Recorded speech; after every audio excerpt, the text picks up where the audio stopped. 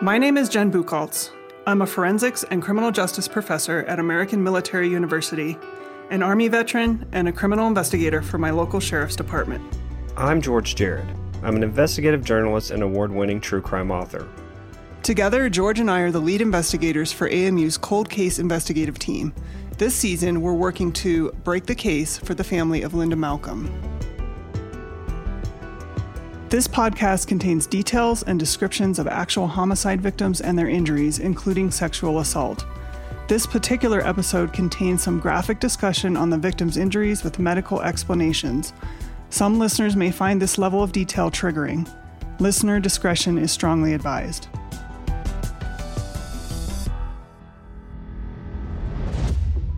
Previously on Break the Case. After spending 10 years hounding the Port Orchard Police Department and finally having no faith and giving up, I honestly thought we would probably never find out. After meeting with the police department the other day, I feel confident now that they are really trying to work on it hard. Lead working leads in this case this afternoon. It is happening right now. And they've brought in at least 3 investigators from outside agencies. I feel very satisfied right now that the case is basically being worked as hard as a department can work it. We are honing in on this killer. Hey everyone, it's Jen back here on Break the Case with a very special guest today. I have George with me, and I also have Brian Bird. And I think listeners are going to be really interested to hear how we met Brian. But first, Brian, can you explain to listeners what your background is? Sure. Thanks for having me. I appreciate being involved with the team. I am a physician assistant. I graduated University of Alabama at Birmingham Surgical Physician Assistant Program in 2019 and have worked in critical care as a physician assistant since then. Prior to becoming a physician assistant, I was a respiratory therapist for 20 years and worked mainly in the ICU and a level 2 trauma emergency department. So my background has been in medicine for well over 20 years. And you're Army veteran, right? I am. I spent 3 years in the U.S. Army. I was in the infantry and was stationed in Fort Carson, Colorado first, and then in Baumholder, Germany with the unit over there. That's so funny, George. I can't remember if I told you this, but Fort Carson was my first duty station too. That is interesting. Yeah, we didn't overlap years there, but it's funny when he said that was his first duty station. I'm like, oh, it was mine too. Yeah. And it's right down the road from both of us now. Exactly. Mm-hmm. I'm super excited to have you with us because George and I have been looking for someone with medical expertise to help us dig into Linda Malcom's autopsy and her injuries and help us better understand those. So you are a blessing to our team, let me tell you. Well, thank you. I'm excited to be involved. I discovered you guys by happenstance, just watching YouTube in the evenings. I'm a little bit of a science nerd and really particularly interested in murder cases, cold cases, kind of through a scientific approach, making the data make sense and trying to sift through all the information as a team, and everyone has something to bring together. So that's when I reached out to you with this crowdsourcing that you do, you and George. And so I'm really excited to be a part of the team, and hopefully I can contribute something. Oh, yes, you already have. So, Brian, I guess let's just kind of get into it. You've examined Linda's autopsy, and you came away with some conclusions that Jennifer and I thought it was fascinating reading. I don't know what you would call it, the dossier you sent us on this case.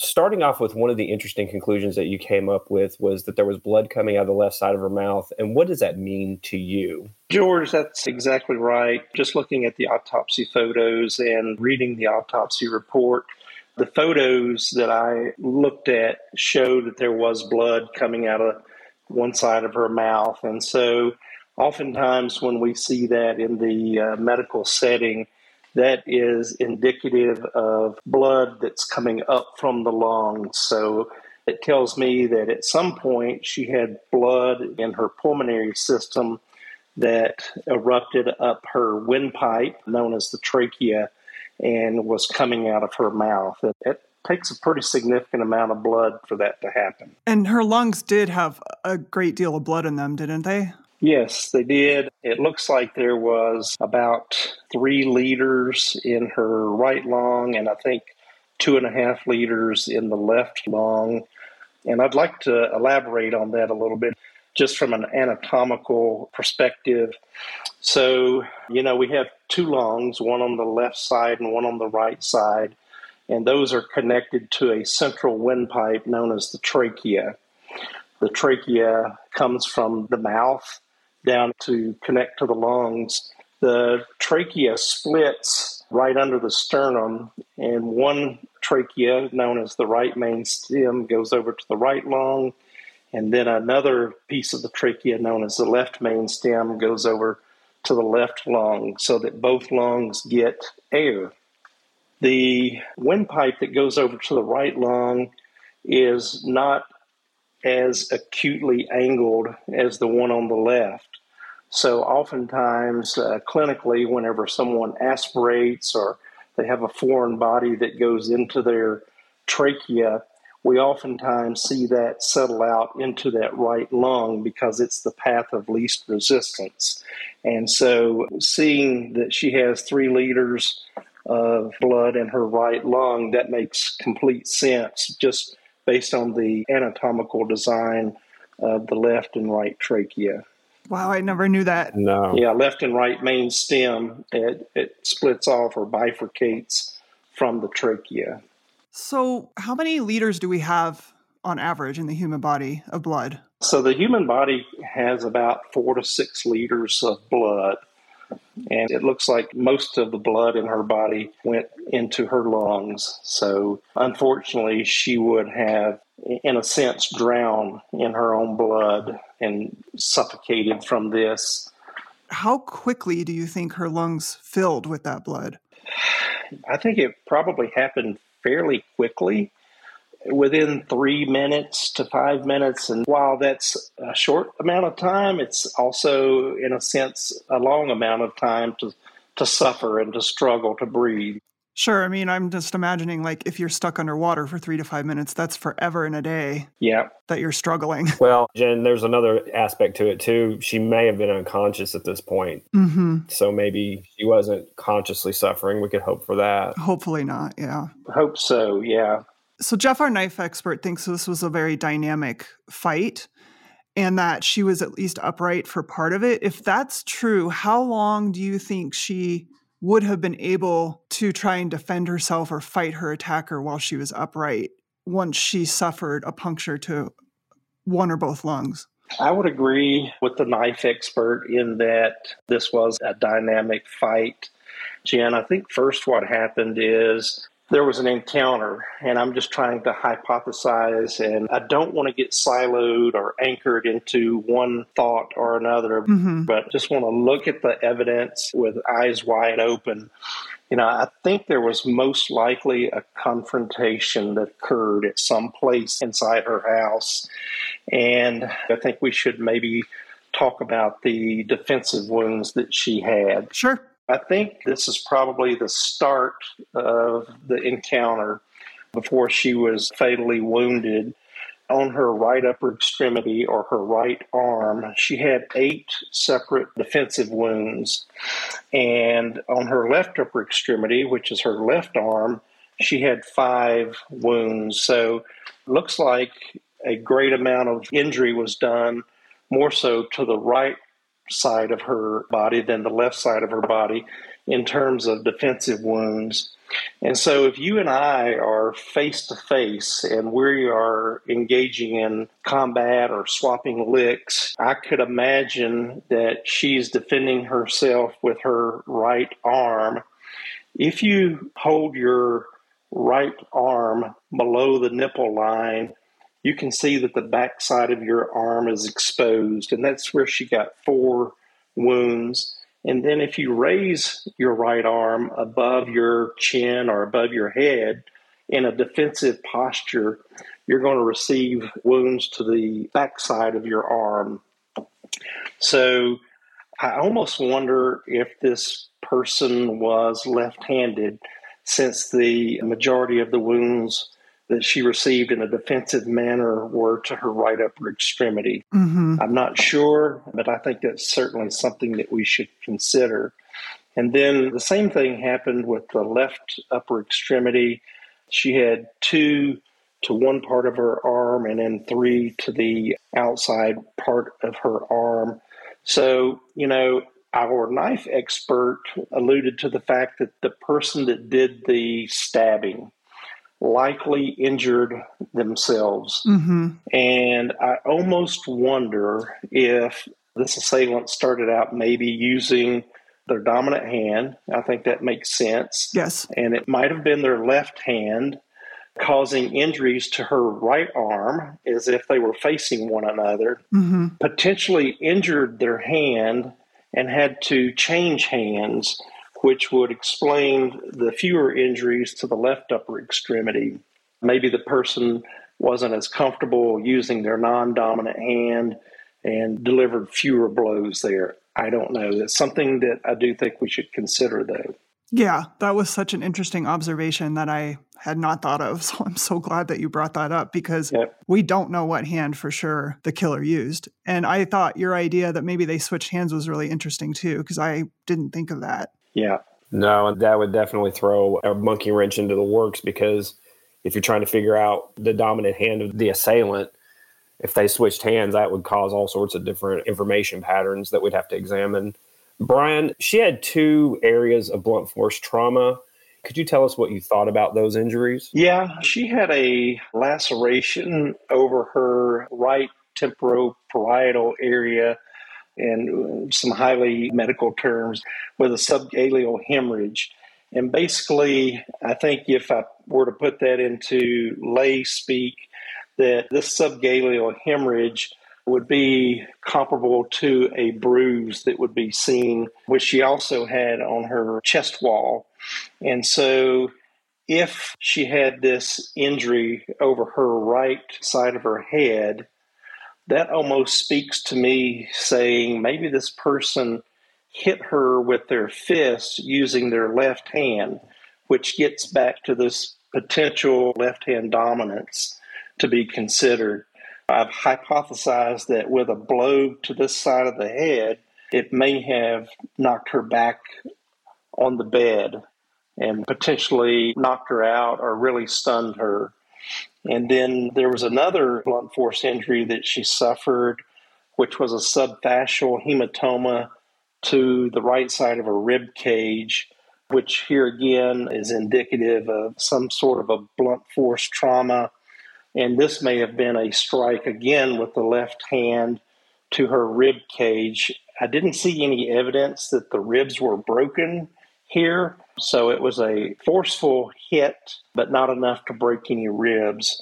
That makes sense. Is it possible the blunt force trauma to her head could have been caused by her falling into something? Like if she tripped or got pushed, could it have also resulted from her hitting her head on something?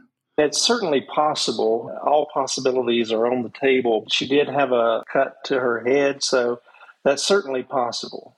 And how serious was that injury to her head? Putting aside all the stab wounds and everything else, if somebody just suffered that level of blunt force trauma to their head, would it knock them unconscious? Would she have a great deal of bleeding? Or what would you expect would be the result? I don't think it caused any bleeding on the brain. I think it could have potentially knocked her out or really stunned her, but it wasn't enough, in my opinion, to cause death. Okay. I think that it probably knocked her down or knocked her out, but this was not the fatal blow here. Okay.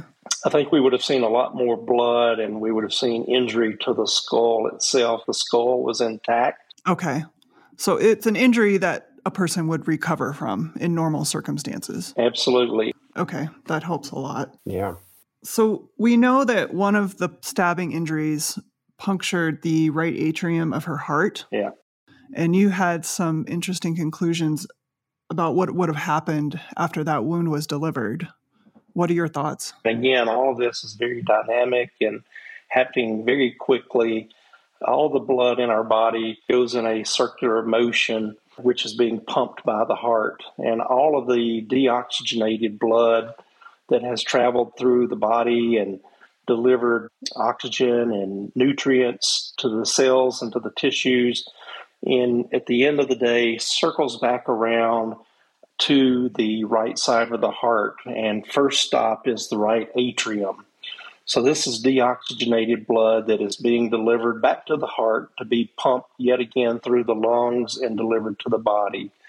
Whenever this injury occurred, I suspect that there was a lot of blood spurting that was going on with each beat of the heart.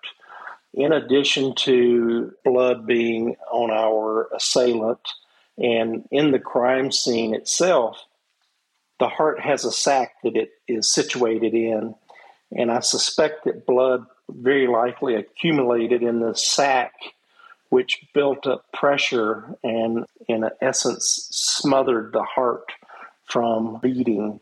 So this is called a pericardial effusion, and it can quickly make the heart go into some lethal cardiac arrhythmias and eventually just stop pumping altogether. So are we talking seconds, minutes? What kind of time frame from the time that she suffered that wound would her heart start to fail? She was young and probably in fairly good health, so this could have gone on for a couple of minutes, which is an eternity whenever you're the person suffering a wound like this. And you mentioned this blood on the assailant. How bloody do you think the offender got during this? I think that the offender got incredibly bloody. There are several other wounds that we'll talk about as we go along, but this had to be done in close proximity. The knife was estimated to be, I think, 5 inches long. So this is very, very up close and personal. And I hypothesize at this point that maybe she is on her bed after being struck in the head and then the rib cage. And I suspect that maybe our assailant was straddling her and delivering these fatal blows to her. So this is very up close. Mm-hmm. This is very personal. And I think that our assailant really was covered in a large amount of blood here. So this person probably left this scene with blood on all the articles of clothing they were wearing. If they had a car, then had to get into their car. And so there's a good chance they transferred blood into their vehicle.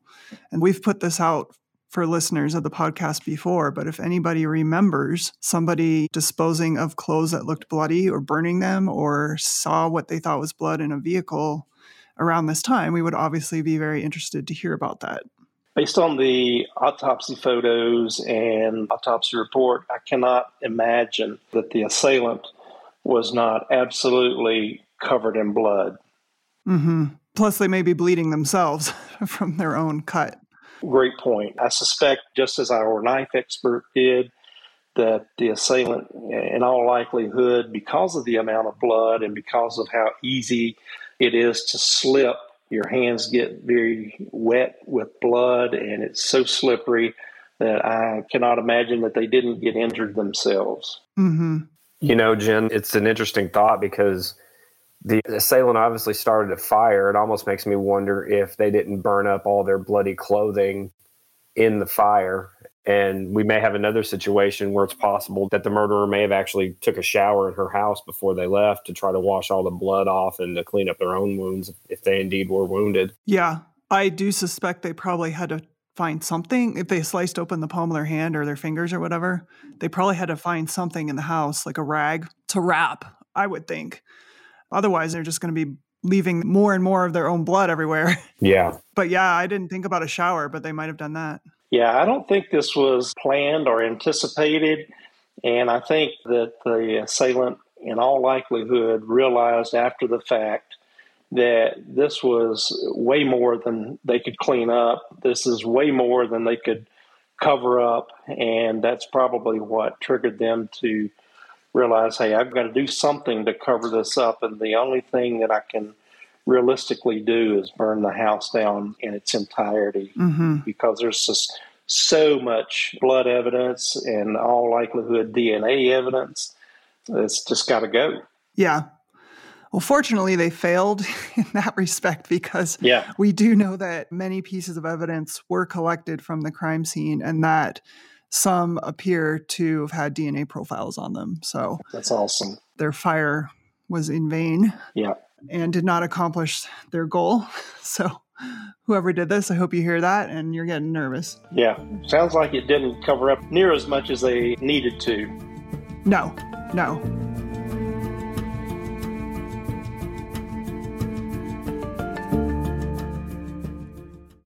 Cell phones, computers, vehicle data, security cameras, all digital evidence during the investigation of a crime. Today's investigators have to understand how to analyze and solve modern-day cases. That's why American Military University is on the cutting edge of criminal justice education with its Bachelor's of Science in Digital Forensics. Classes are online with monthly program starts. Learn more at amuonline.com/forensics.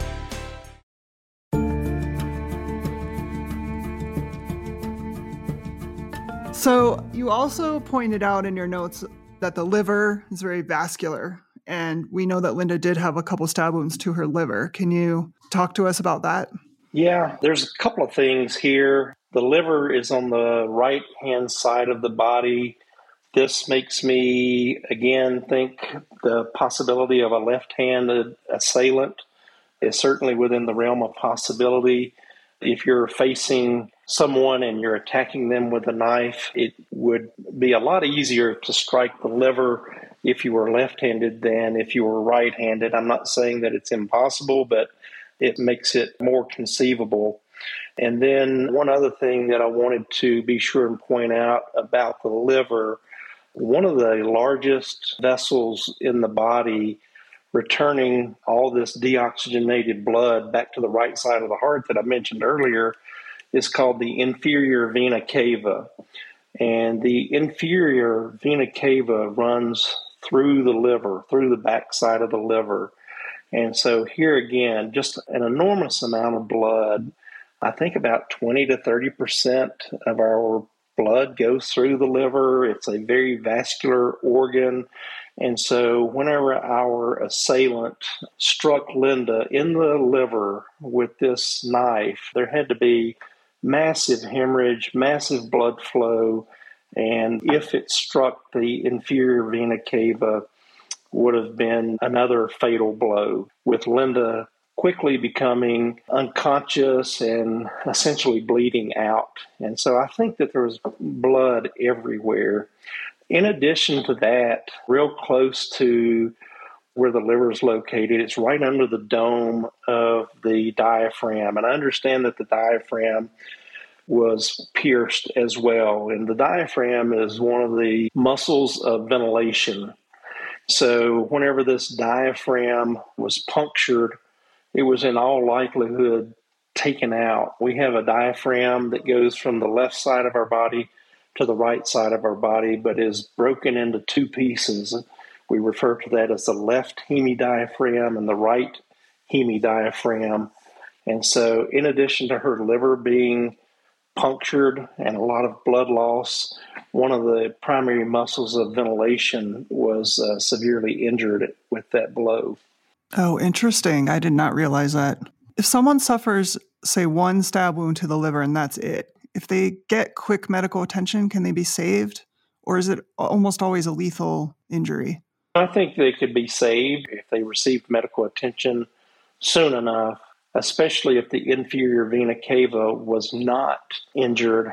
I think one of the hugest takeaways from your analysis is that this fight could not have lasted very long, that it was pretty short-lived. Yeah, I think so. Very violent.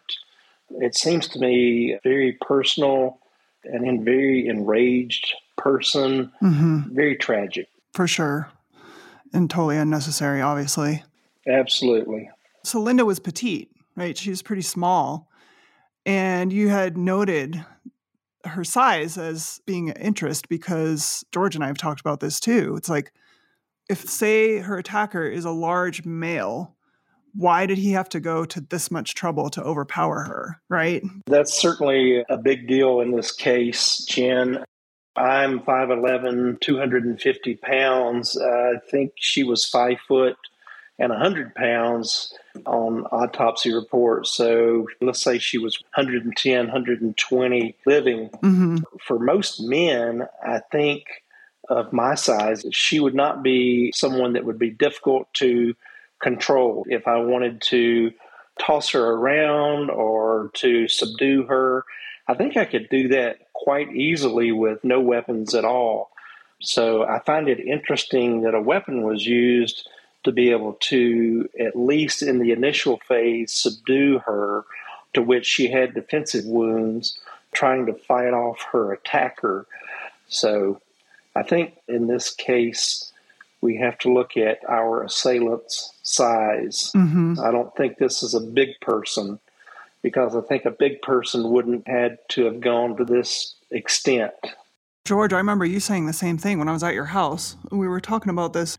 George's wife is very petite, like Linda was. And I mean, George isn't going to attack his wife. I know that. He's saying, why would I need to go get a knife to subdue somebody that size? Yeah. I wouldn't need to. Yeah. Yeah. I guess the one detail that kind of stands out to me is that if this was a large man or even just a man, period, I don't understand why they needed a weapon.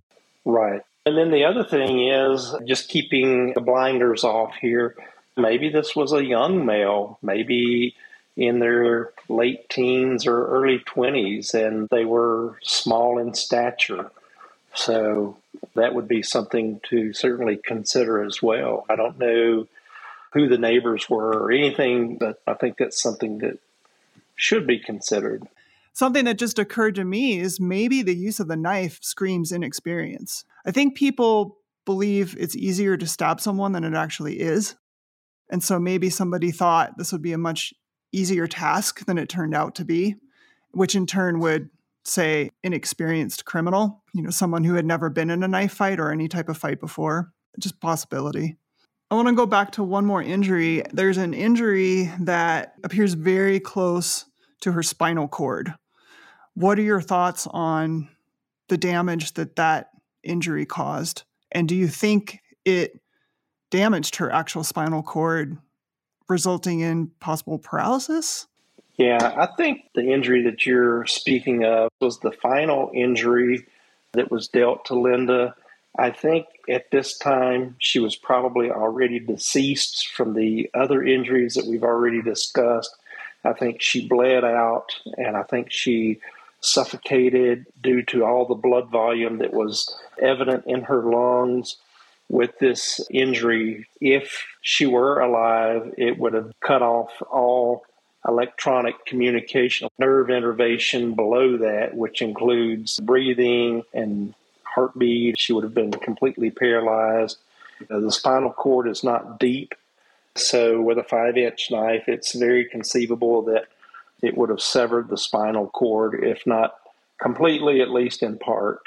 If it had not been the last one, say for some reason it was the first one, she wouldn't have been able to function after that, right? That's right. Okay. I think it's a fatal blow. The coroner said the same thing too, that was one of 4 lethal wounds that she suffered.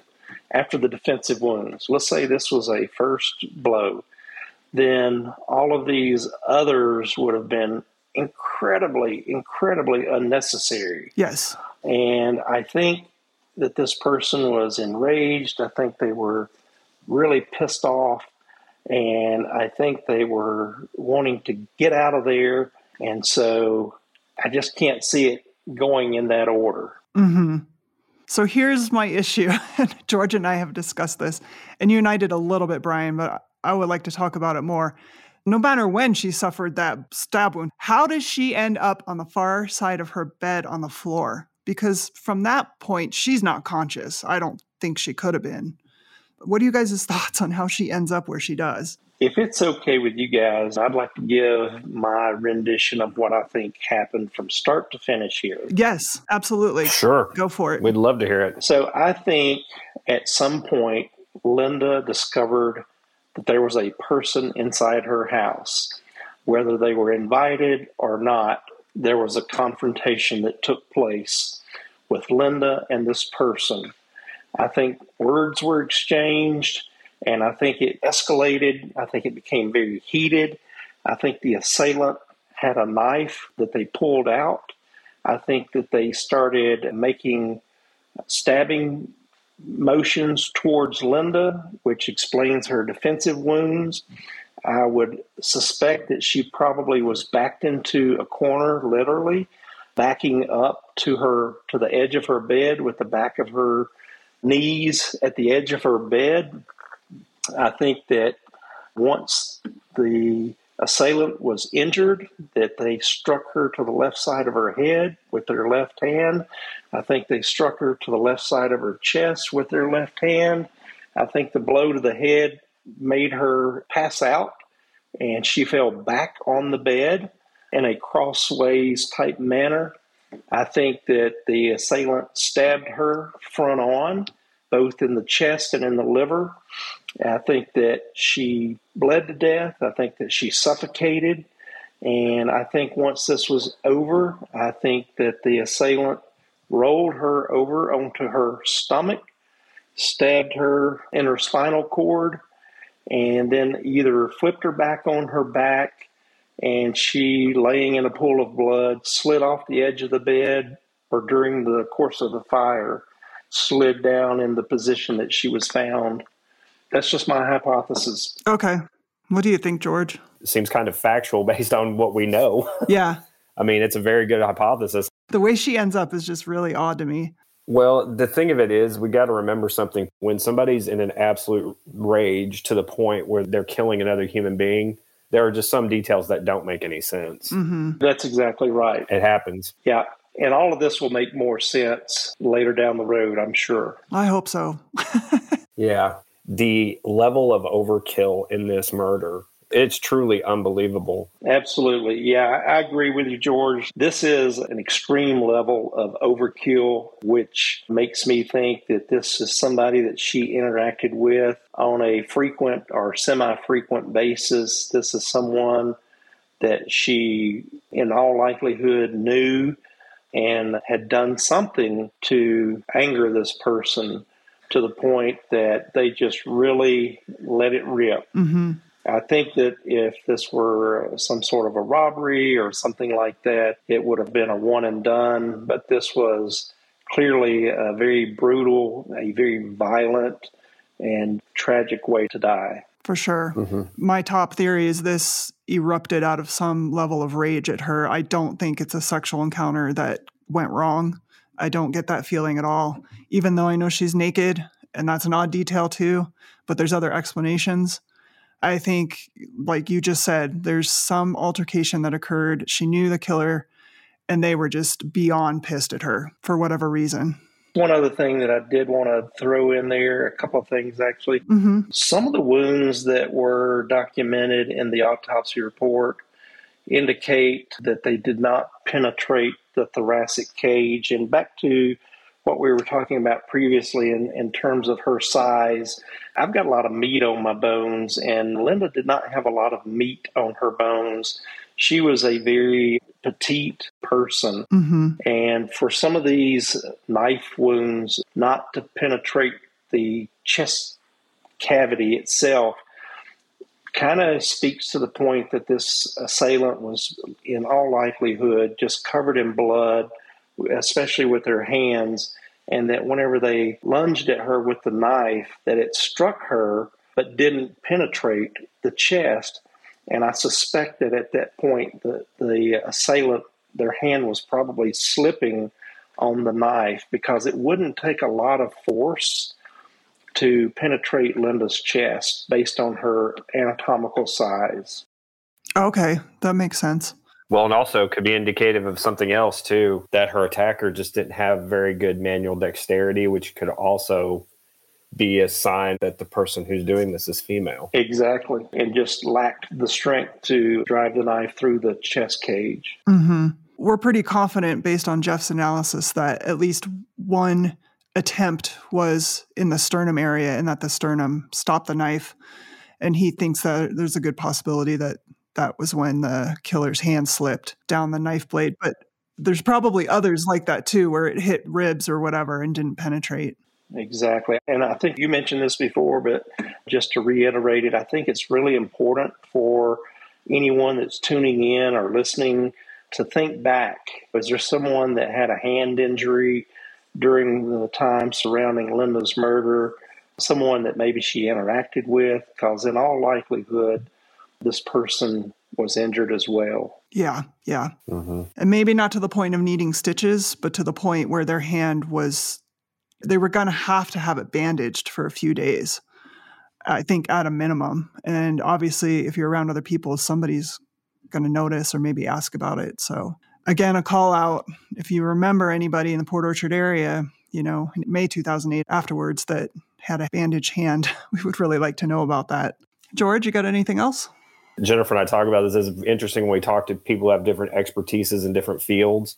It's always interesting to compare and contrast their conclusions, because you came to a lot of similar conclusions to Jeff. Not all similar, obviously, but it's interesting because we get to see these things from so many different angles. Yeah, and I think that's the power of our group, is that we have different areas of expertise and we all have something to bring to the table. Yeah, and if you think this is the only time we're going to consult you, you're mistaken. I look forward to it. I would like to say one thing, if I may. Yes. Just to Linda's family, know that we care about you and that we are working very hard, and hopefully we will be able to make some contribution to you getting closure. Definitely. Our thoughts are always with the family. For sure. Well said. We've emphasized over and over that this is the best chance Linda has now of her case getting solved. The team that the Port Orchard Police has put together with outside resources and everything, it's the most broad, experienced team that's ever been on her case. And so if this is going to be solved, this is the year. They just wanted every resource possible put towards Linda's case, and they have that now. So it's a very positive step. And just one other thing, if the assailant is listening and tuning in, maybe their heart has been heavy for many years and they just want to unload this burden that they've been carrying around. Maybe now's the time to turn themselves in and just put an end to this. Yeah, I am positive the district attorney would certainly take that into account if somebody came forward, rather than detectives having to go knock on someone's door and putting cuffs on the person. They always take that type of action into account when looking at the charges and sentencing. Great point. So I'm glad you brought that up. Yeah. Well, Brian, thank you so much. I am so glad that we connected with you through YouTube of all places. Yeah. But we have been looking for someone with your expertise for a while, and so this was meant to be. I have learned a lot today during this conversation. This has been so helpful and insightful, and I think it will be for all the followers of Linda's case as well, and the detectives who are working it. Well, thank you, George, and thank you, Jen, both for having me and allowing me to play a small role in this, and look forward to many more. Yes, definitely. You're part of the team now. You're stuck with us. Fantastic.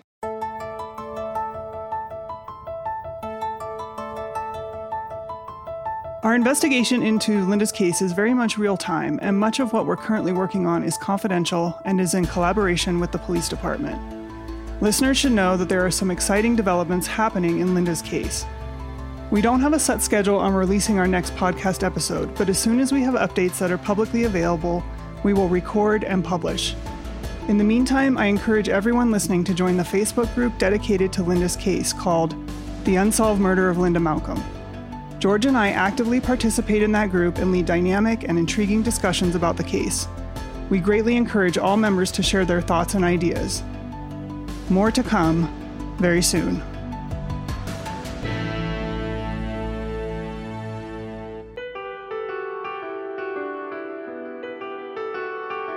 This podcast is brought to you by American Military University.